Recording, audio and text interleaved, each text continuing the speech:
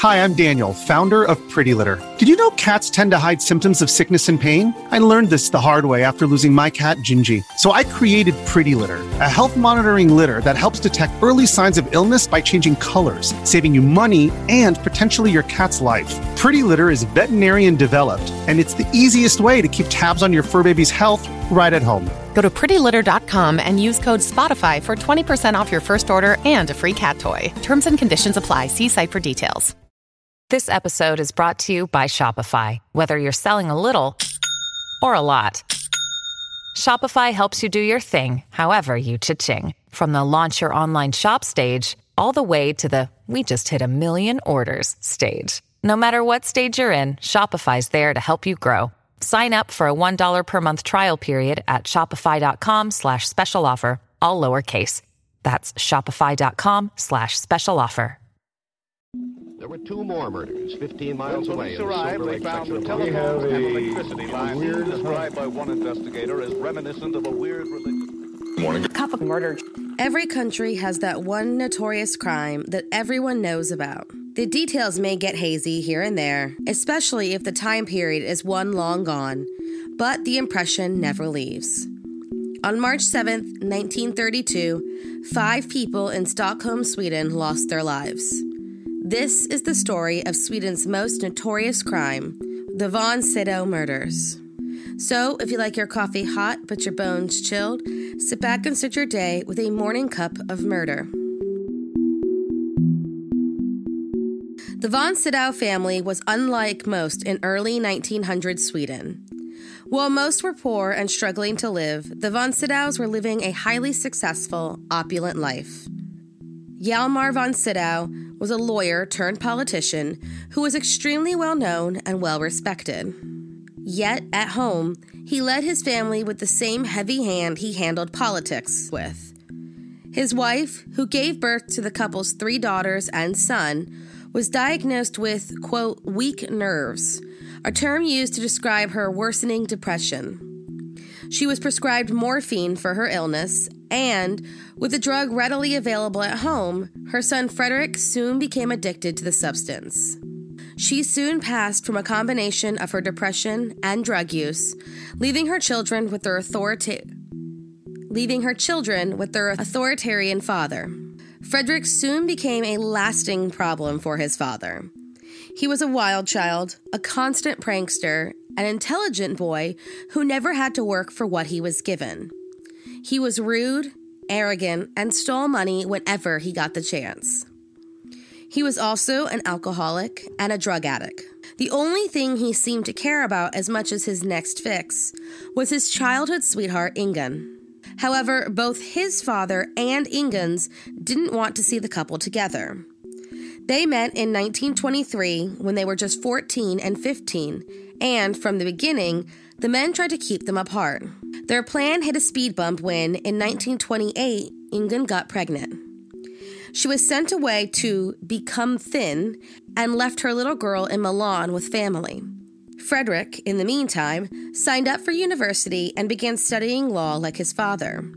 But he remained the ultimate party boy. When Ingun came back, the two eloped without their father's knowledge. They were furious, but since they were of age, there was little the men could do. Except, they could still control the money. So, Hjalmar decided they could remain married, but could not live together.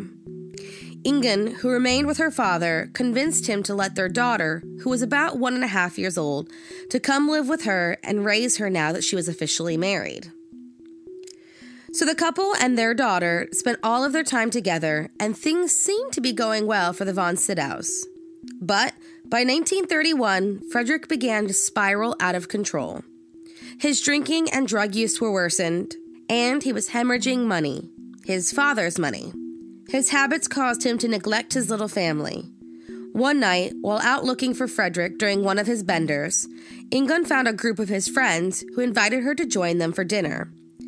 Frederick was in the restaurant and, for some reason, saw this as a betrayal. He yelled at Ingun and was seen with another woman the next morning. She had had enough. She told her father to find her a job away from Frederick, and he gladly agreed. She packed her bags, filed for divorce, and fled to freedom with her daughter.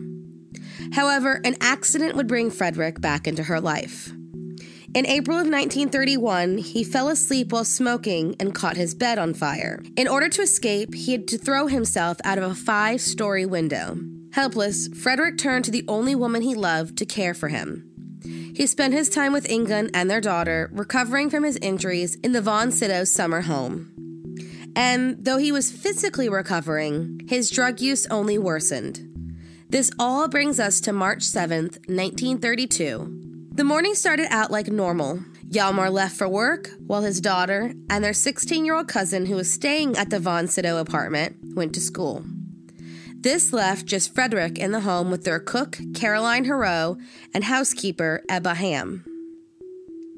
Caroline had been with the family for a little over a year, while Ebba, who wanted to leave home to see the world, had just begun to work for the Von Sydow home. Both women, just 1 week before, went to the Swedish Unemployment Center trying to apply for a new job. None were available, and they continued to work for the family. After a lunch out with Ingun and their daughter, Frederick came back to the apartment. Around 3:30 p.m., Hjalmar came home from work and was instantly cornered by his son asking for one last loan. The argument grew heated, Ebba and Caroline witnessing the whole event. But when Frederick punched his father, it became too much for Ebba and she left the room. Suddenly, Frederick took an iron that was sitting in the room and began smashing his father in the head while Caroline watched on. He then turned his wrath on her before going to find Ebba and doing the same. While all three clung to life, Frederick called the only person he could think, Ingun. She rushed over and began to help her husband clean the blood from the floors and lock the rooms where the bodies lie. When his sister and cousin returned home, they were surprised to see a stain on the floor. Ingun said it was only wine, but after seeing the blood-stained bathtub and hearing strange groans coming from the bedrooms, the girls ran next door and called police. The police were immediately alerted to who the killer was, but by the time they arrived, the couple had fled. After going to random locations, one of which was to the home of a friend who was a competitive shooter, the pair ended up in a restaurant in Uppsala around 8 p.m. By then, the police were closing in on them. The police instructed the waiter to ask Frederick to come to the back of the restaurant so they could speak with him. Ingun joined her husband. When the pair arrived to speak to police, they informed Ingun that they wanted to speak with her husband alone and asked her to step away. Frederick walked over to his wife, whispered something in her ear, pulled out a gun, and then shot her in the head. And before police could do anything, he pulled the gun on himself. No one knows why Frederick chose to kill his father and the women that day. And no one knows if, in the end, Ingun knew she was going to die. All that is known is that 5 people lost their lives after a tragic love story not unlike Romeo and Juliet. Thank you for joining me in my morning cup of murder. Please join me again tomorrow to hear what terrible thing happened on March 8th. Don't forget to rate and subscribe and let me know how you like it. If you want to help support the podcast, there's always Patreon or just sharing it with your true crime obsessed friends. And remember, stay safe.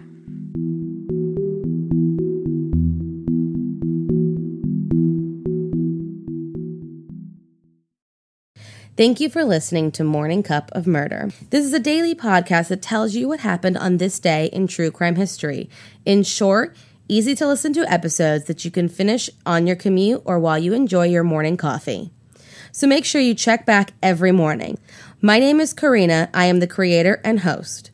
You can find Morning Cup of Murder on Twitter, Instagram, and Facebook. I have also set up a Patreon where you can donate a small monthly contribution to the podcast. All those links are in the episode description. Thank you again, and have a wonderful day.